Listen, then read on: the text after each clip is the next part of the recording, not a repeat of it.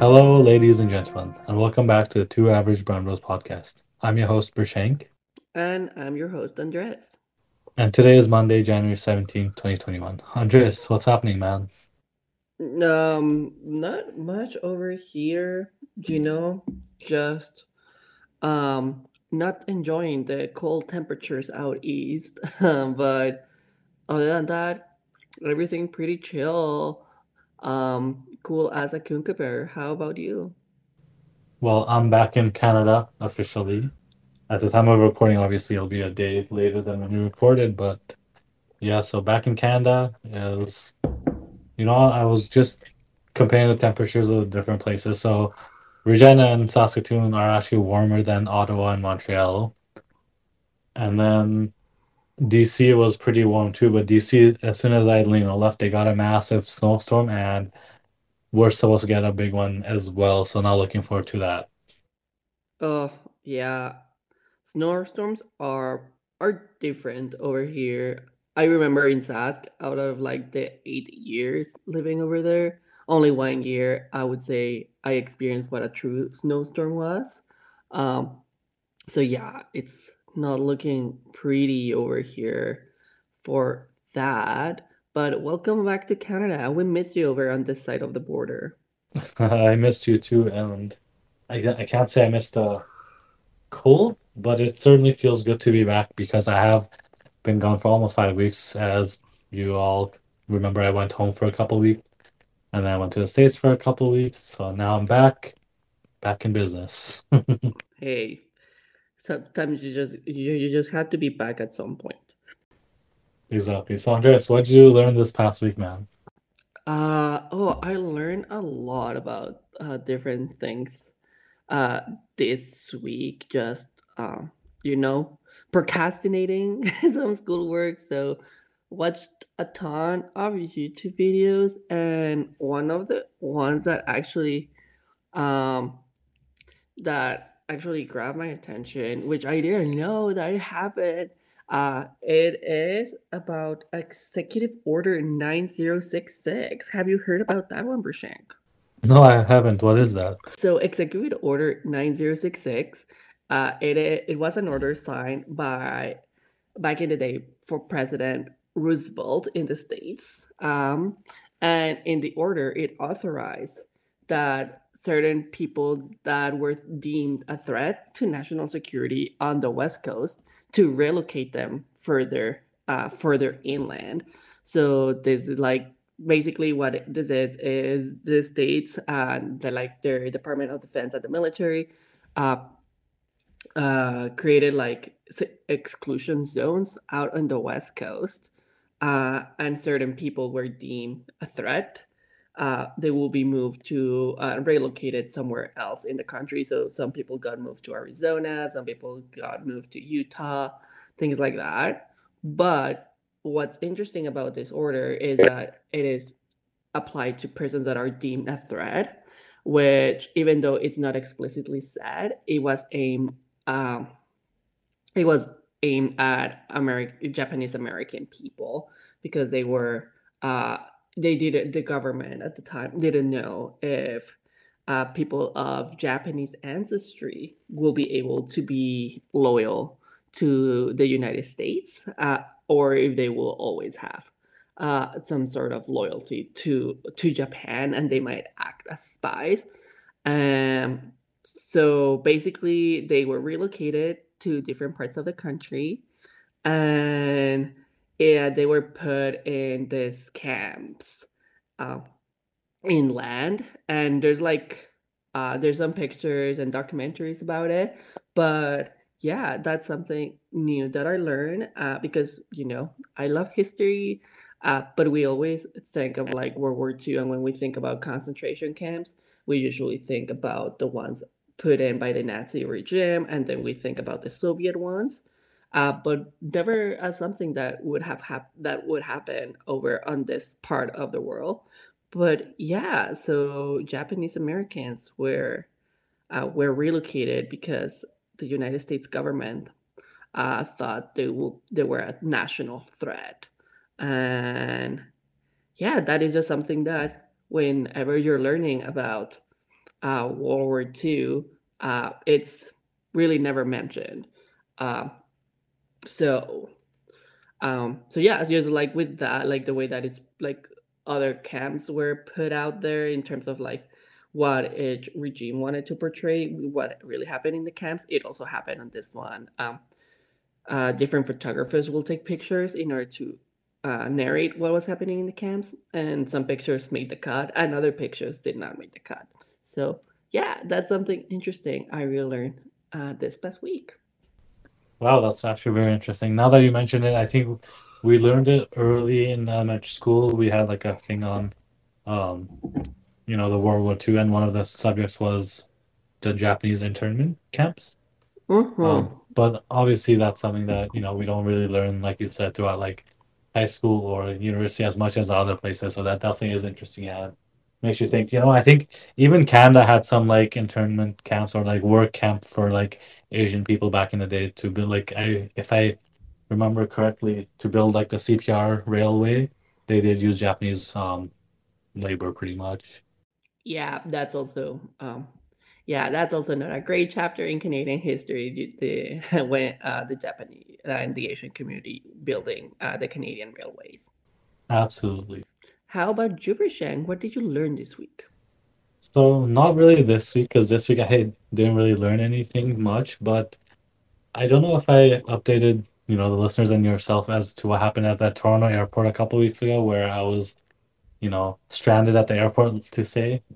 Stop me if I've already, said this story, but so when I was going down to the States, my flight from Regina to Toronto was delayed by like almost 2, 3 hours because of bad weather. Incoming flight to Regina was delayed. So then Mm-hmm. when I got to Toronto, it was first of all, it was Christmas Day, so December 25th. I should have, realized it was Christmas Day. But when I got to Toronto, there was 4 or 5 of us that had to make it to the customs in Toronto Pearson. And as you might know and other people might know, Toronto Pearson, getting to US Customs can be kind of hectic because you have to go down this long hallway and then through TSA security and then customs. And the 4 or 5 of us that were on the Regina flight, when we got to customs, they told us it had just closed. And obviously, we were pretty taken aback because it was only, I believe, we landed at like 6:30. We were supposed to land at 5:30, but we landed at 6:30 or maybe 7, a little bit before 7. And they told us it closed, and they're like, turn around, right? Mm-hmm. We're like, what do you mean turn around? Like our flight leaves in like, well, 3 of the guys that were with me, their flight leaves in like 10 minutes. Mine leaves in like 30 minutes. And we're just questioning as to what we should do. And they're like, well, custom is closed. We just closed it. We can't do anything. And I guess it turns out on Christmas Day, or maybe even other holidays too, that customs closes earlier, which I found strange because people could be arriving at like midnight, or like 3 a.m. in the morning. Like, where do they go? They just like, and they can't get a visa for like that country's, um, visa for that country. Thankfully for Mm-hmm. me, like I have a Canadian passport, so what I had to do was exit the airport, then come back again through security. But that meant I couldn't go through check-in because they don't let you check in like way ahead of your flight. And my flight, they rescheduled me. Air Canada did reschedule me for a flight at 9:30 the next morning. Which was kind of strange because it got me thinking, like, what do you do if that happens to you? And I found this website. I remember I used it a couple of years ago, but I had forgotten about it. It's called Sleeping in Airports, I believe. I don't know if you've heard of the website under. No, I haven't. Okay, so it's pretty much like a really cool database about. So for any travelers out there, it lays out, all the cool sleeping places, if there are sleeping places or public showers or lounges in different airports around the world. And obviously, Toronto Pearson, before you get to security, there really isn't much. After security, there's a lounge that's open at like after 4 a.m. or 5 a.m. until midnight, I believe. And there's a couple sleeping pods. I couldn't find the sleeping pods, but then I ended up sleeping on a couple of benches for, well, sleeping in quotes because obviously, these days, airports, I feel like, I don't know if you've noticed, but they're slowly transitioning from those benches that don't have like armrest to armrest every like other seat. Yeah. And I think it's to prevent people from like sleeping on the benches. So that kind of sucked, but I did my best. It wasn't just I could have got a hotel, but there's no point getting a hotel for like 4 or 5 hours of, just rest. It was like the cheap and close hotels were like 130, $140 a night. And I'm like, that's not worth it. So I did end up sleeping at the Toronto Pearson, which I mean, it's not the first time I slept at an airport. I've slept at, not counting like actual layovers where you're already past security, not counting the lounges. Um, I mean, like sleeping on the floor pretty much. So this was my second or third time doing that. So it was a pretty cool, neat experience. Would I do it again if I had to? Obviously, I don't Hmm. mind it. I'm not a picky sleeper. I can fall asleep anywhere. But if you're ever traveling and you need to find you're somewhere where you don't know the layouts or the lounges are closed, sleeping in airports, I believe that's a website. If that's not the website, I'll correct myself on the next episode. But as far as I remember, I think that is a website. So check it out. It'll give you all the hints and tips and secrets of, being in the airport after hours, after security is closed, or in my case, after US Customs had closed for Christmas Day. Oh my god, that story is wild. Also, yeah, it's interesting that they close. Like, I understand it's Christmas Day, but it's interesting that they close. Like, why? People, it's not like flights are not coming in after that. Exactly. So that's what confused me the most because they obviously had my flights for 7:30, and if they close at 7, how does that make sense, right? Like maybe there's other travelers coming from other places that need to go through customs too. Even though it was Christmas, like you said, it doesn't make sense to close it. Or, but then again, U.S. customs, as we all know, U.S. border security is pretty tight, so kind of is on par with them. Um, Hmm. as I talked to Air Canada, the lady at the Air Canada desk told me that once, I think there's a couple of years ago, there was 100 or 180 people in line for U.S. Customs, and they closed and they didn't let anyone through. So all those people literally had to do what did. So you do have to be a little careful when you're traveling, especially on the holidays. Delays and stuff. But like things beyond your control, like there's a weather delay, we can control that. So I don't know. It was we did what we had to do, but it was kind of like situation. So weird and still mind blowing. Exactly. I mean, one of the biggest and best countries they proclaim, but won't let 3, 4 people in because of a weather delay, I guess. Mm, yeah. Oh, good old weather. We'll talk more about the weather when we close up the episode. Absolutely. So, Andreas, what are we talking about today? This week, today, we're talking about a very controversial topic, and that is the good old pandemic. Absolutely. It feels like at this point, and we're getting new variants. I just read before starting this recording that Omicron has a sub-variant as well now. Lovely. We love to hear all of these different variants of. Yeah, like at this point, I know not just you and me on this, but a lot of people are feeling COVID fatigue. Oh, And absolutely. it sucks because, for the most part, we've done our part to get vaccinated and stay safe, but it is hitting not just physically or, spiritually, but emotionally as well. Yeah, I think yeah, that's I think like you said, everyone is getting COVID fatigue and the burden the and the frustration that many of us are going through as like this keeps on progressing and progressing and progressing is just there's just so much a person can take around the same circumstances. Absolutely. And like, we've been talking about this on our podcast I think this is already our like fourth or fifth episode around COVID, and I'm sure we've mentioned it on a lot more than just those episodes. But at this point, it just truly seemed like it's never going to end, and it's something that we're going to have to live with. Yeah, I think a lot of more people are transitioning into that mind and into that type of thinking. Absolutely. So I guess, let's try to be controversial as we can. Like, I guess, how did we get here?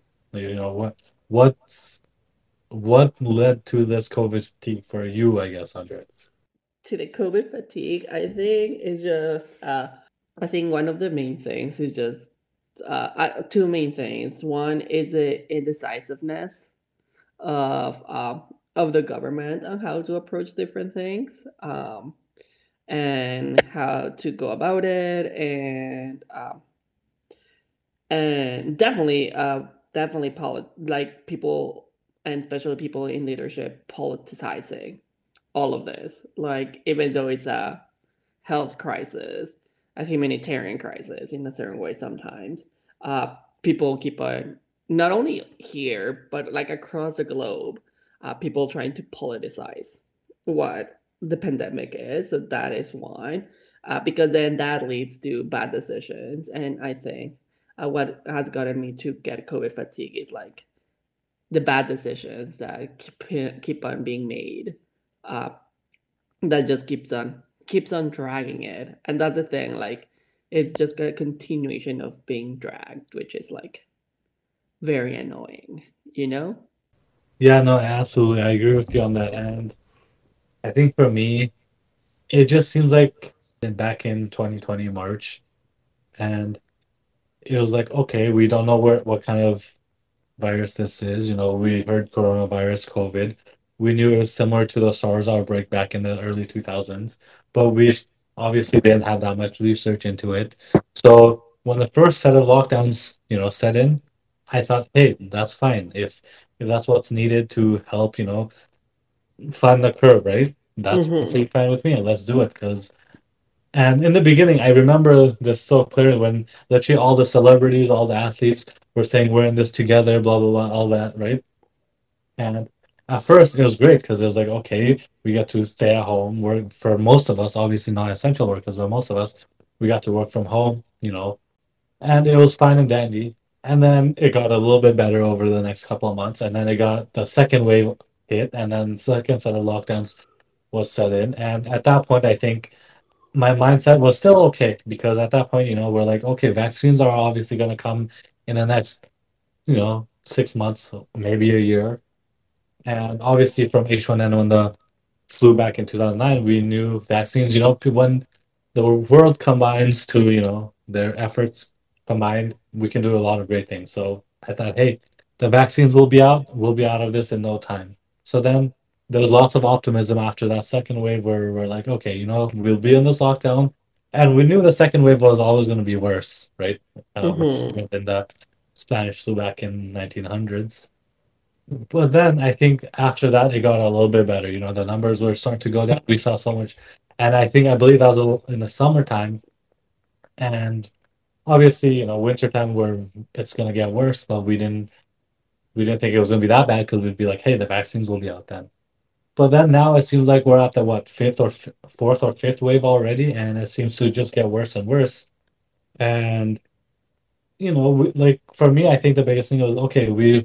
For most of us smart ones, or most of us that happen to get the vaccines, even the booster at this point. I don't know about you, Andres, if you got the booster, but I have already got the booster, and yet we're still in another lockdown, right? Yeah, I haven't been able to get my booster because that's the other thing. So I got to see how the rest of, like, from Quebec, I got to see how the rest of Canada was opening up for everyone to be eligible for boosters right before the holidays or by the holidays. And in Quebec, we were just here, like just very specific groups of people were able to get their boosters. So we're just here waiting, and then until right now in January, uh, it opened up for people to be able to get their boosters. Like, at least like now everyone over age 18 is able to get the booster, but the system is super complicated, and booking it as like, it's just very weird, which is like another thing. It has not been made easy to get your booster here, unless, like, of course, if you're like a Quebec resident and a Quebec citizen, it is like actually easy to do it online. But if you're not, like all the different hurdles you have to go through in order to get it, it's actually like mind-boggling. Uh, so yeah, it is just like one of those things that, yeah, I mean, different provinces, at least in Canada, they have decided to approach the situation very differently. But yeah, we're here.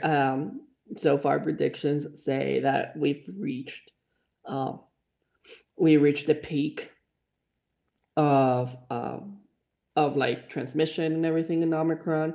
So like in a week or two, we'll be reaching the peak of hospitalizations in regards to it. But it is just like it's just a little bit frustrating, like that we're on the fifth wave, and we'll see what comes after. At this point, anything can happen, but definitely my mindset is like we need to figure out a way in order to address this and keep on like be better at it, because it's not possible that we it's also not economically sustainable to keep on going into lockdowns and then out of lockdowns and then back into lockdown and put it up.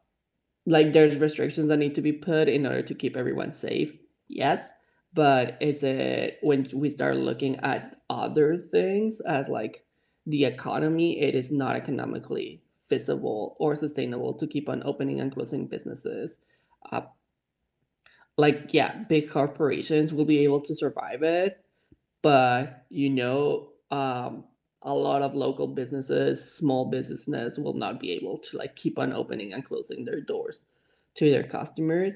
And as well as like for just the population in general, mentally having to keep on adapting to so many different changes over time, there's just a level of resiliency that everyone has. So some people, even like from the very first lockdown, the very first set of restrictions, that was enough for them. So I cannot imagine for them like having to go through several rounds of it, how that has been impacting their mental health. And even for some people that are more resilient, going back and forth into these restrictions, it's also like it also takes a toll mentally. And at the end of the day, as human beings that we are social like social entities. So there's other parts that yeah, some like for periods of time you'll be like yeah, I can give up on this, but then naturally you want to go back into it, and having constant waves is not making it easy. Absolutely. There's a couple things that you said that I wanted to touch up on. Um, First of all, I think it's just incompetence from every level of government. I know for the most part, Canada obviously more privileged than some of the other countries. Like we're here discussing boosters while some countries, haven't even get their second or even first shot. So, for the most part, we've done pretty good. But I think my biggest problem has been we've been at it for 2 years now. And, once, we were told once the vaccines are out, it'll be a little bit better. But then yet the vaccines are out, yet we're still under heavy lockdowns. It just doesn't make sense to me because it's like, how long are we going to keep this up? Like, the variant, what if a new variant comes out every 2, 3 months? Like, are we going to go on lockdowns for the rest of our lives? Like, I don't think that's feasible economically or socially. Mm-hmm. It's just frustrating because, like, obviously vaccines aren't the end all be all solution, but obviously they play a big part. All of the data really shows that vaccinated people are much more safe compared to the unvaccinated. Obviously, you're gonna have some exceptions, you're gonna have some outliers, but for the most part, the most people getting sick with the Omicron, even the Delta, are the unvaccinated. And this is my controversial take. This is my bold take, but if you not gonna get the vaccine by choice, then I don't feel bad for you because that's your personal choice. Unless you're immunocompromised and you can't get the vaccine or you have a severe allergic reaction, okay, I understand. But if it's just purely by choice, or it's because you don't want to, your bullshit thing of not putting chips in your body, come on. If the government really wants to track you, you don't think they can track you on Facebook, Twitter, Instagram? There's so many different ways. You literally have a computer in your phone. They can track you so many ways. They're not gonna put a chip in vaccines. Oh yeah, I mean all the controversies or conspiracy theories that came out of vaccinations and everything. Uh, it is just like that's the other thing that, at least from my end, it has been really frustrating and very annoying at times. It's just all the misinformation that has been put out there in regards to COVID and regard to the vaccines, all the misinformation and how the media has portrayed it, and then how it gets like how it propagates into different communities that are already like vaccine hesitant, right? And but then all this misinformation, and you know, and like for me, it's very annoying and frustrating as someone that is in public health. It's just like, no, we know that we can do better. We need to trust the science.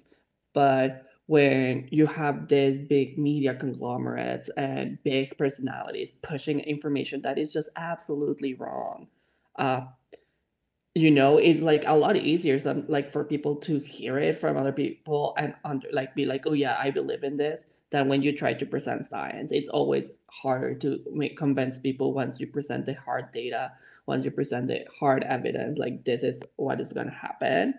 uh, and yeah, and like like in terms of like that is, for me, it's not a hot take, but uh it is like the reasoning when people are like, oh yeah, but like vaccines have a X, Y, and Z side effects, and there's been so many people that have had that. I'm just like, yeah, but it becomes to the media and it becomes like a huge story because it's like a very like it's like a one in a very few possibilities to be that. So of course it becomes a highlight. Of course it becomes like a newsworthy event. But out of like that one or two people that are being shown on the media that they got bad side effects, how many thousands or 100,000 people are not getting those side effects? And it is some of that weighing the is the cost benefit um, relationship and putting everything on a balance. And when it comes to public health matters and anything public health related, when you weigh those pros and cons, every public health decision that is made, usually and most likely, it is done um, when the benefits outweigh the harm. And that's kind of like one of the principles of public health is whatever you do, whatever, even when it comes down to research, and when it comes to the application of those into real policies, uh, always public health, what is going to be looking at is the benefits have to outweigh the harm because you don't want to do more harm than helping people. So, and that is what's like with vaccines, that it is what it is, right? Yeah, there's going to be people that are going to be having some of those side effects, yes, but we need to trust the science that the data, like the research was done, the clinical trials are there, and it's just all the like, and we've talked in one of our episodes how vaccines are done and all the um, different phases that they have to go through in order to actually be able to be distributed. So that's one. And like you said, like now at this point, if you don't get it and you believe it's your choice to not get it, that is fine. But then for me, you're being selfish in a way because um, I understand and don't clearly see, but I try to understand where these people are coming from. But like usually how it's like everyone has your rights and people keep on talking about your rights. But my controversy is like you also have responsibilities as a citizen, and you not getting a vaccination in order to prevent this to continue going on. Um, yeah, you're executing your right, but you're not following up with your responsibility as a citizen. Like this is not like, yeah, it comes to individual matters, but your individual decision is actually um, it's having a bad effect in society in general. And so yeah, and like we saw it right now with Omicron. Like I kept on tracking how the stats were going in different countries and what it will look like and what was it looking like. And yeah, of course, um, there were more cases, and that's why we had a wave. But because the virus was more transmissible, which that means it's just like it's easy to spread, and that's why everyone was getting it. But it was a milder version. Uh, so yeah, of course, when you have more cases of something, of course you're going to be most likely you're going to be increasing the number of people that will end up in the hospital for it. But many studies now are separating, and many reporting of the data are separating the vaccinated versus the unvaccinated, just to see like what the reality is. And every single one of them shows like yeah, like there's an increase in general, but like most of them, like some places more than 75% of hospitalizations and people in the ICU come from the unvaccinated, and that's what's putting the strain on our healthcare system. That is why ICU beds are getting filled, is because most of these are from the unvaccinated people and not from the vaccinated, uh, which just puts into perspective, like actually how well the vaccine is in order to, yeah, at this point, how well it works in order to avoid a way worse infection, a way worse illness. Uh, but sometimes you cannot get through people, and that's the frustrating part, that the decision of some people is affecting everyone else. Absolutely. And one thing that you said that I liked was, the unvaccinated are the ones straining the healthcare system right now. And I think I read on the news a couple weeks ago that I want to say it's Singapore or maybe another country, but they put unvaccinated people at the bottom of the priority list. So, like, I literally the other day I was reading in Canada, surgeries for different diseases, different injuries are getting pushed back because they have to take care of COVID patients. But that one country, I think, like I said, I think it was Singapore, they put COVID patients that are unvaccinated by choice at the bottom of the list. So if you have COVID and you're not vaccinated, you're not getting the top of the care prior, healthcare. And I know some people will say that's not fair, but I think that's totally fair because, like you said, the unvaccinated are the ones straining the healthcare, system. So many people are, like I said, surgeries have been skipped, their treatments have been skipped, all because nurses and doctors have to tend to COVID patients that aren't vaccinated. Of course, like I said, there's always going to be outliers and those people that are vaccinated that get sick and even sometimes very sick, but the numbers don't lie. Their numbers are very low. And this goes back to the, side effects of the vaccine. I remember a couple of months ago, one of the big things about, I believe it was Delta, people were worried about getting blood clots or whatever, and from, from the vaccine. But the chances of getting the clot from COVID was much, much higher than the vaccine. But people, they saw a couple people getting the clot from vaccines and they were all scared. But obviously, there's other everyday drugs, everyday drugs that we take, such as Tylenol, Advil, or any other, even birth control for women. So yeah, like those everyday over-the-counter drugs have a higher chance of giving you blood clots than the vaccine sometimes. And that's not my only issue with the misinformation. It's that, the whole vaccine passports, because people were making a big deal out of it. A lot of people were saying, oh, that's very authoritarian. Like, that's what the Nazis did to like the Jewish people back in the day. They had their own, the Star of David on their shirt and whatever. But that's not even the same comparison, like to put it into perspective, when I first moved from Nepal to New Zealand to US, I literally had a vaccine passport. I was written all the vaccines that I had received as a kid, written down and dated. To go to school as a kindergartner, first grade, I had to show those. And I'm sure that I wasn't the only one. I'm sure every single person that went to school in North America and maybe even around the world had to show that vaccine to get into school because a lot of diseases that we don't even see as much these days because why? Vaccines that have helped to eradicate, if or even lessen the chance of getting. Um, but the whole thing, people getting mad over vaccine passport, like I'm like, what's a big deal? We've always done it. It's just another thing to help us out. Like the government isn't planning to do anything to you using vaccines. Like I don't know why people still believe that. Like that honestly is one of the dumbest things I've heard. Like going back to what I said earlier, there's so many other ways for government to track you. If they really wanted to track you, literally everyone has a phone. Even people that don't want the vaccine, they have a phone. They have a Facebook account. The government can spy on you in so many other ways. They don't need to do it through vaccines. Oh yeah, no, absolutely, and that's one of, again, like one of those of like this entire situation getting politicized, right? And like you mentioned it with the vaccine passports, that has always been a concept. Just right now, it's like a passport specific to a specific illness in order to be able to gain access to certain things, right? And it is like the center and like the spotlight is on it.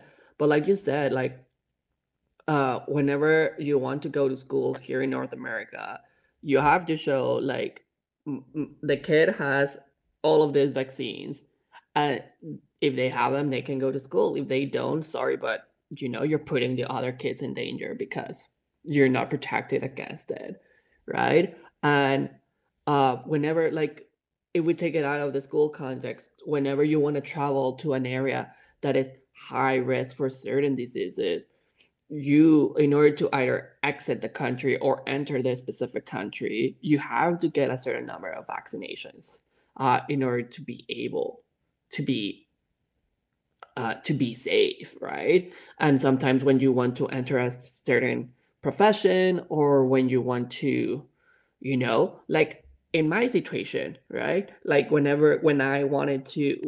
decided that, I'm going to apply for my permanent residency, I had to do a medical exam, um, in which a lot of different things I was screened for in order to like be like, am I a healthy enough individual that I'm not gonna be putting a strain in the healthcare system? What am I like? Am I bringing some type of illness, some type of disease into the country that the government needs to know ahead of time before they decided to give me a residency or not, right? And that is completely outside of the vaccination realm.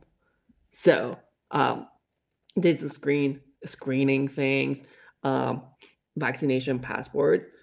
It's just like it's the same concept, but apply in a very specific situation. So that is one way that it's been politicized. When we talk about like vaccine campaigns and everything, people is like, "Ooh, we don't know what's on in it, and we don't know what's gonna do to us." Is when polio was like in a giant, like it was an epidemic. Like polio was like a disease to look after. When the vaccine was developed for polio, the campaigns were out there to like go get your vaccine in order to do that. And slowly, um, as a like human civilization, we were able to eradicate polio. It took time, yes, but everyone needed to get on board with it. And the one way we were able to do that was like with vaccination. Vaccination helped eradicate polio, and that is why we don't hear of any more cases about polio, because it's been eradicated. And it just shows that vaccination works, right? So, and that's the thing. And I mean, it's like a pretty good saying, right? If you don't learn from your history, you're bound to repeat it. And here we are. We had got the Spanish flu in the early 1900s. We got, we got SARS at the beginning of the millennium. We got an epidemic of H1N5 or whatever it was, like close to the 2010s. And once again, we're here facing a pandemic. And one, we're not well prepared in order to handle it. We're seeing the strains on our healthcare system. Uh, as civil as a world that is so globalized, like globalization is such a huge thing now that we have to put into the equation in order to deal with matters like this. We cannot come across with like a consensus on how to address it worldwide, and that is one of the main reasons that this keeps on evolving. We haven't put into consider like, even though people try to say that different things have been put into consideration to address that, we have it, and that's the reason why this keeps on spreading. Is there hasn't um, every single country has been handling it so differently that in order to tackle it this the proper way, there has to be a community effort. There has to be something that we're doing globally in order to address it. And yes, vaccines is like the best way to go about it, but then different mandates, different public health strategies need to be put into place in order to be able to actually uh, tackle it into it. Absolutely. And one key word that you mentioned, preparedness. That's the biggest issue I have with not just the Canadian government, but the global effort is where has the preparedness been? Like I mentioned earlier, we've been at it for 2 years, 2 years, and they came up with a vaccine, but what has the government really been doing to help us navigate through this? Like early in the pandemic, we saw China build a hospital in 3, 4 days, and but Canada, it seems like we're lagging quite far behind. Like obviously, like I said, we have been living through this pandemic. The vaccines are out, yet it seems like nothing's changed from 2 years ago, right? It seems like is there new ICU beds? I have no idea. Are we better prepared than we were 2 years ago? I have no idea. Um, do we have any new resources to help, overcome this pandemic or future variants that come? I honestly have no idea. And I guess that's where I'm confused because what, like Delta came and then now Omicron came. And now we're definitely gonna get more variants, right? For sure. Like at this point, I'm prepared for like variants for the next year, maybe even 2 years, maybe even 3 years. Or maybe it'll even go to the way as the normal seasonal influenza has gone, right? Like majority of the influenza, 60 to 70% of the influenza can be grouped into A, B, and C. And that's why every year, they have to predict which kind of fluid that's going to come this year. And that's where the vaccines are developed. Honestly, maybe COVID will be the same. But where has the preparedness from the government really gone? And I don't think that's a left or right issue. That's not really a Doug Ford or, Scott Moe or Justin Trudeau issue. I think that's something that needs to be addressed altogether. And obviously, provinces are going to say we want our rights. The federal government say no, you have to do it our way. Like I feel like that's where sometimes you just have to step in as a prime minister or as a leader, just say, hey, this is how we're going to do it. Because like we said at the beginning of the pandemic, we're all in this together. Exactly. And that's it. Like the thing is just like very frustrating at times to see.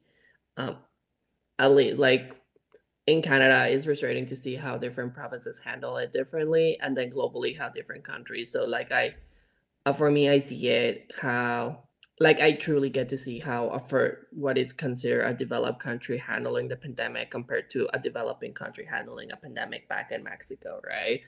uh, Two different scenarios, two different ways that their economies work, right? And it is frustrating to see that, for example, back home, uh, like no one really truly knows like what the true extent of it, like of COVID it is because yeah, some numbers are getting reported, but we also know that a lot of these numbers back in Mexico they're fabricated or they're underestimated. There's no true way on making sure that those are the true numbers, just based on basically the corruption that runs in the government or the government also hiding the numbers in order to not let the population know what truly is like the health situation is in Mexico because that's how things are run in a developing country. Um, and then the lack of testing or that people have to pay in order to get tested and everything. So seeing it over there in terms of that way, and then seeing it how it's right now over here in the like a developed world, to see that there's like even though it's hard to admit, it's just there are cracks in our healthcare system. There's there's not enough support in order to be able to to have people be able to come out in order to keep on being surviving and like through the pandemic. And like a simple like when the pandemic started, yes, CERP kicked in and it was there to help people out. Uh, People that lost their jobs because they couldn't go and do their jobs anymore because of the pandemic. And yeah, CERP worked for some people, but it didn't work for everyone, right? When you put it into perspective, if you're like a single person, um, and you have your needs, you have your utility bills, and you are able to like afford housing that cheap, but like when you put into perspective, there's just so much that like it was $2,000 minus taxes, so whatever that is, that can get you through, right? and depending on also where you live in the country, like $2,000 in Toronto is not the same that $2,000 in Saskatoon. They go very different ways. Um, so yeah, CERB was there, but did it help certain people? Yes, it did help. It really like take a little bit of the stress out, but still people were stressing because people were not able to make ends meet because, you know, life is not cheap in Canada. So try putting that into perspective. And as well, people, a lot of sometimes of the spread or like outbreaks in companies is because there's not a good sick day policies in companies. So of course people are afraid to declare that they're COVID positive because they don't know if they're gonna lose their job. A lot of companies they have what 3 to 5 paid days, sick day pay days. Whenever whenever someone got COVID before, you were you were told you have to isolate for 2 weeks. So 1 week you're covered by pay, like sick pay days, and the other week, if you are lucky to have vacation days, you can use that. But if you don't have that, then you give up your pay for 2 weeks for COVID. So then you're losing your income from that.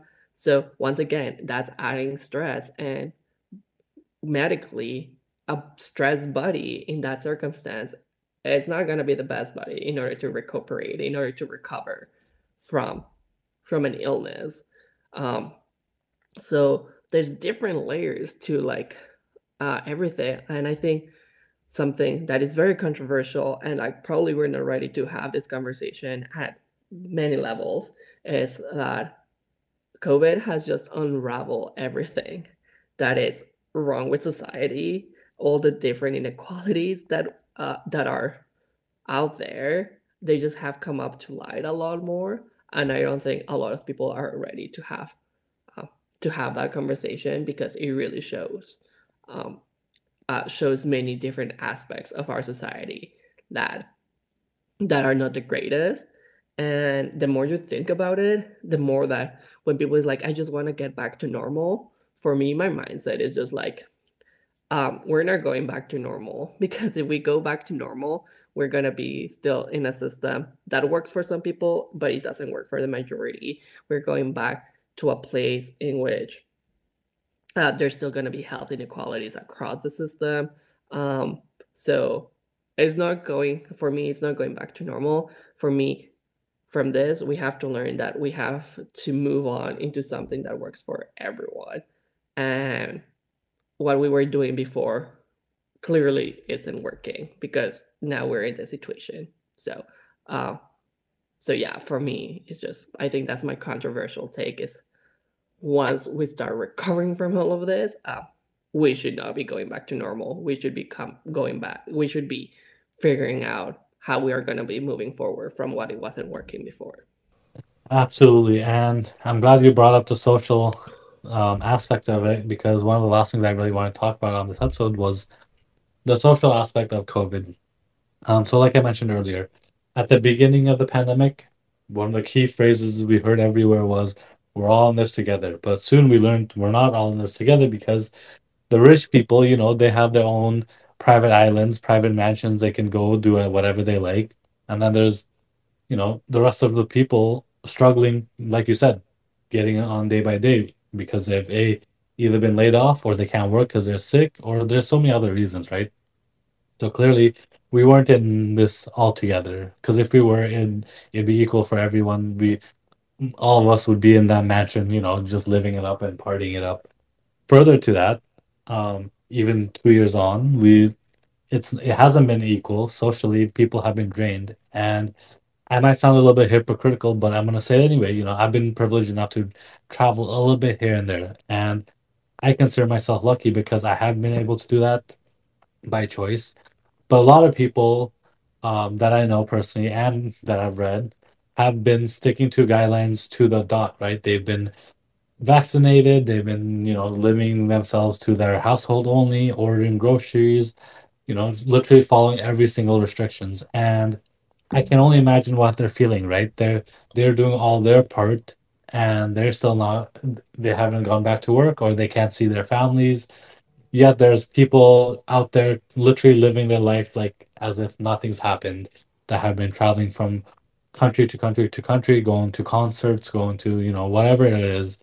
I can only imagine the social and just their headspace, what they're kind of feeling, because at one point when I was, following everything to the dot, I felt that way too. I felt, hey, that's not fair. Like, how come all these people are doing whatever they want? And slowly for me, it was just too much. And I kind of said, you know what? I just don't care anymore. Like, as bad as that sounds, it is true. And I know I'm not the only one feeling it, because a lot of people have said same thing. It's just like they've done their part. They're vaccinated. They're going to wear their mask where they go, but they're not going to just stop living their life. And especially, when you see the rich people or even politicians travel to wherever they want or do whatever they want, and it's worse when you realize these rich people can do what they want because they were privileged enough to be born into that lifestyle, or some people obviously work to get there, but at the same time, not everyone has that, you know, privilege or that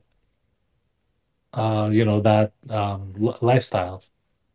So I think we were never in this together, and we saw that early on, and even now the discrepancy is so large of the rich versus the poor.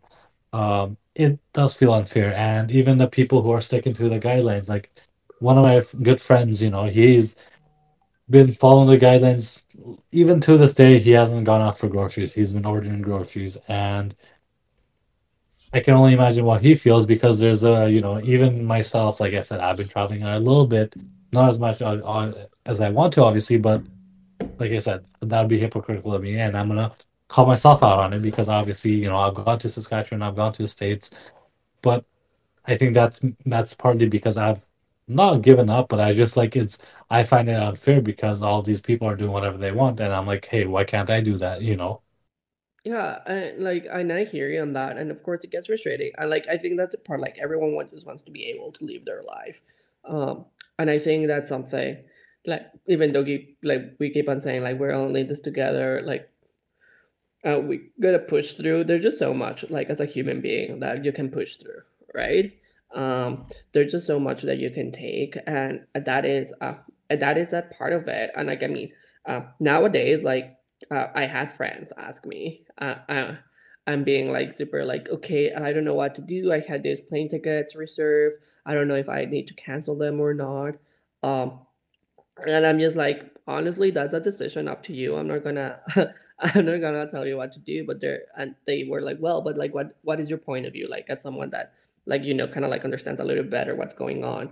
And my point of view on that is like, look, if you're vaccinated, you have before it was like you have your 2 doses. Now it's like if you have 2 or 3 doses, um, kind of like analyze what your lifestyle has been for like the past, like I would say like for the past month. Like how often do you go out, how much often do you interact with others, what is that kind of like level that you have, so you can judge from there, like if you've been able like to contract it or not.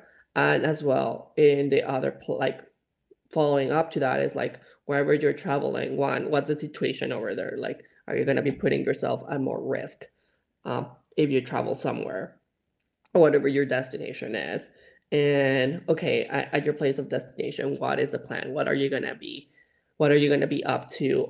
What are like just big like, and if there's like if you're going for like a vacation and like your sightseeing and everything, is just like be as cautious as possible. Just be mindful of like the different places that you're going, and you're not putting yourself at a greater risk.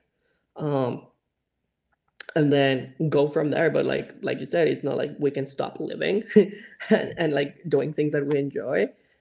There's certain things like of course like you have to be a little bit more mindful of. But like when yeah, like when friends have approached in terms of like should I travel or not, I'm just like honestly, you're protected.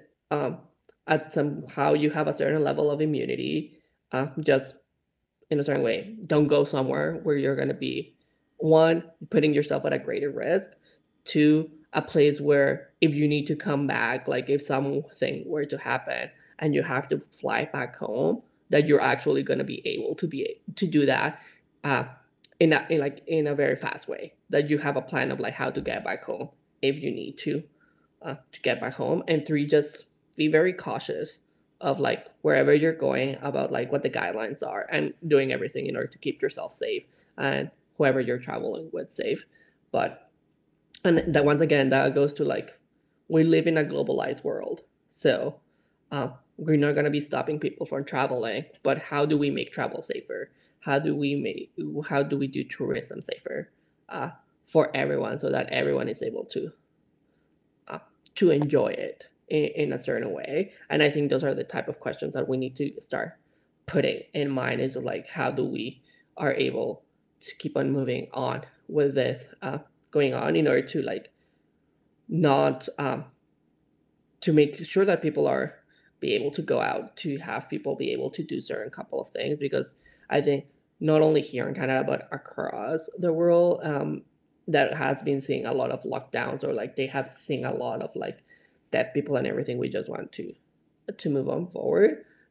So different conversations, right? Like the newest controversy in Canada is like Quebec, good old Premier Legault saying, "Well, we're gonna have it is being called a tax." The way the Quebec government is phrasing it is like a health contribution um, to the unvaccinated, and that's like the newest conversation in the national arena.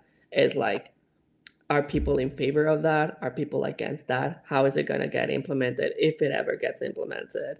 And I think that's a conversation uh, that now everyone is having, because, like we mentioned, like during the episode, the numbers don't lie, and a lot of what's costing the healthcare system are the unvaccinated people.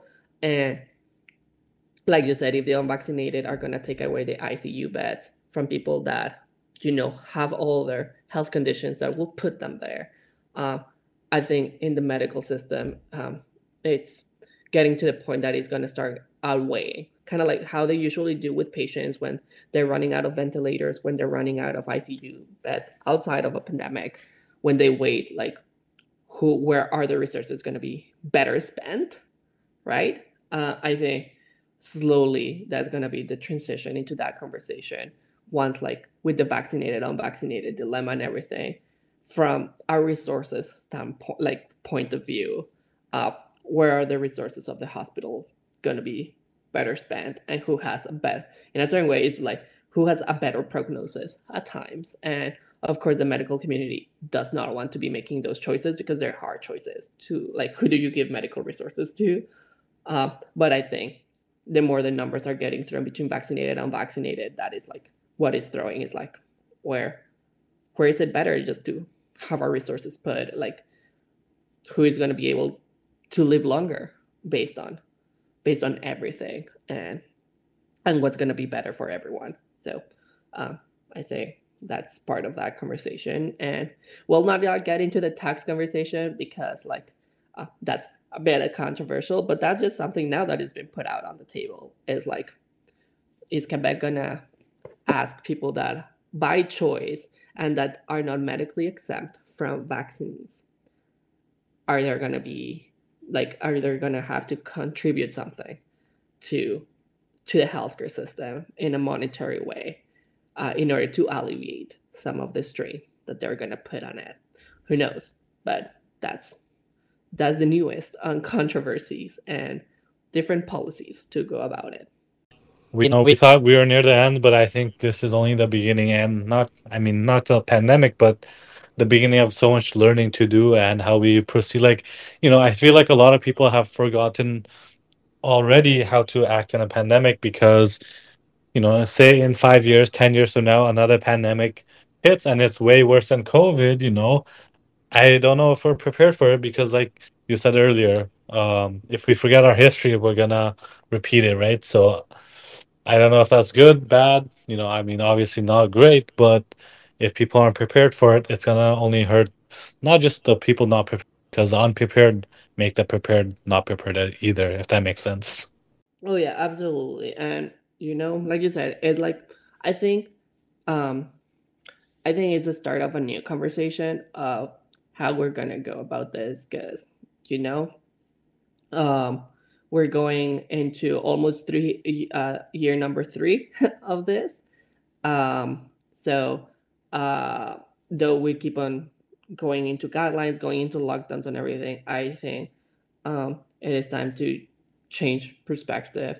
It is time to start addressing some of like what other effects the pandemic is having, and start having a different conversation on how to start addressing it so that people are able to continue living their lives in that way. So I think it's time to sometimes shift that conversation in a way. Absolutely. And it seems like, you and I could talk about COVID forever because it has been our life for the last 2 years, like we always mentioned. But is there any final thoughts you'd want the listeners to, get from you personally, Andreas? For me, it's just like I think number one is just make sure that you check in with your loved ones. Make like either they live close to you or they live somewhere else.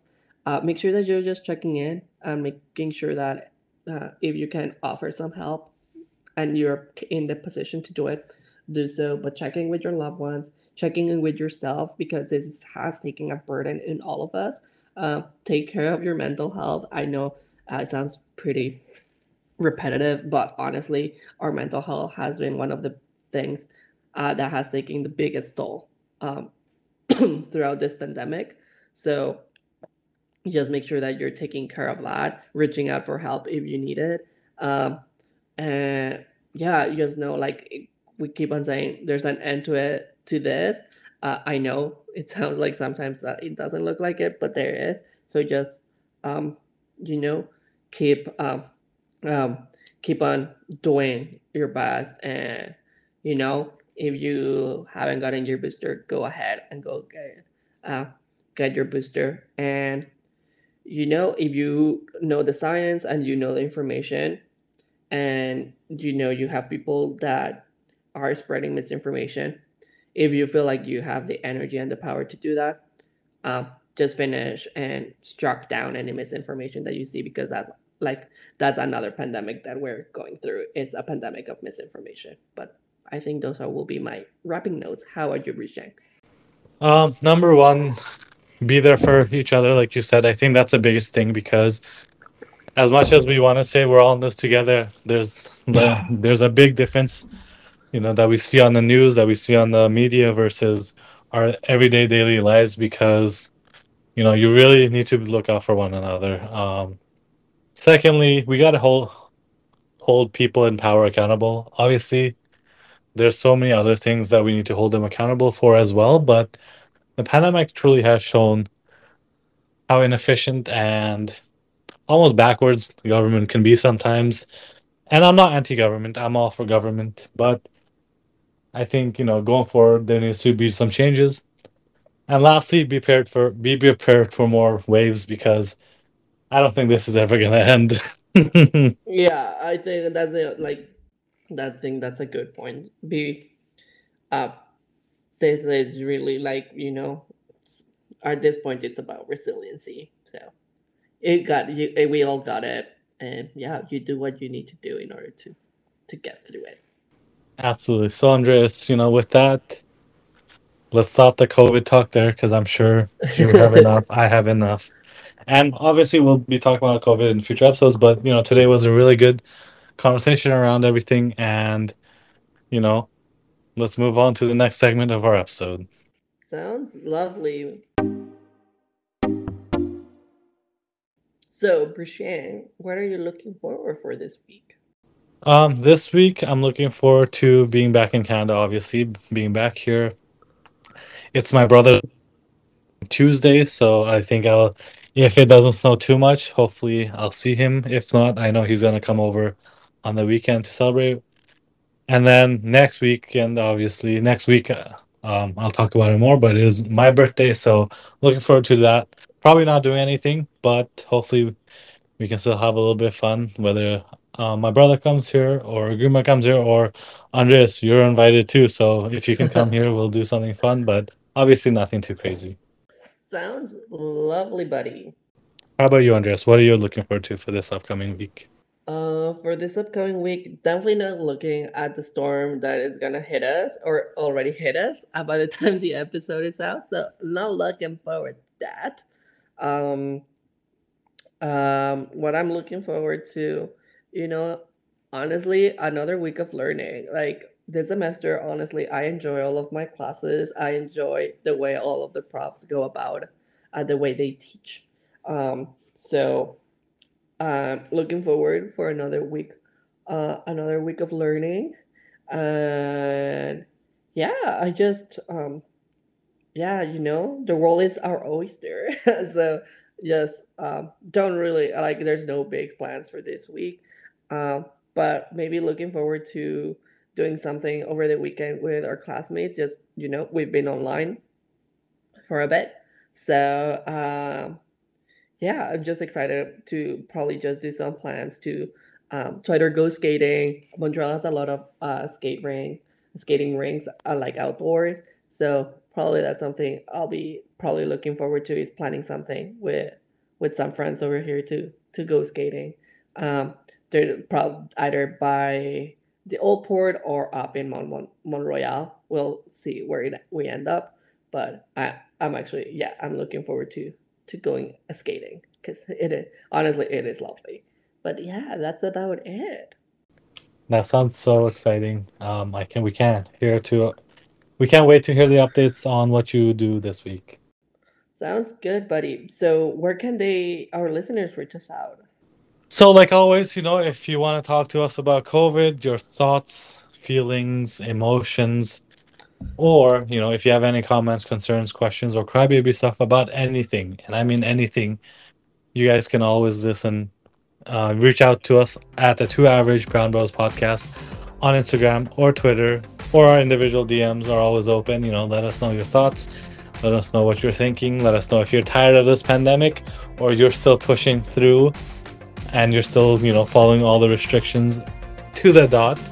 Obviously, you're doing better than me, but I'll be happy to talk about it. Andres will be happy to talk about his thoughts. Let us know and, reach out to us. Exactly. And yeah, just share your opinion with us, how you feeling, and what should we be doing for moving forward as a society. We want to hear from you. But yeah, that brings us to the end of our episode. Thank you for tuning in and listening to us. And we'll catch you up next week with a brand new episode of the Two Average Friends podcast. Bye. See ya.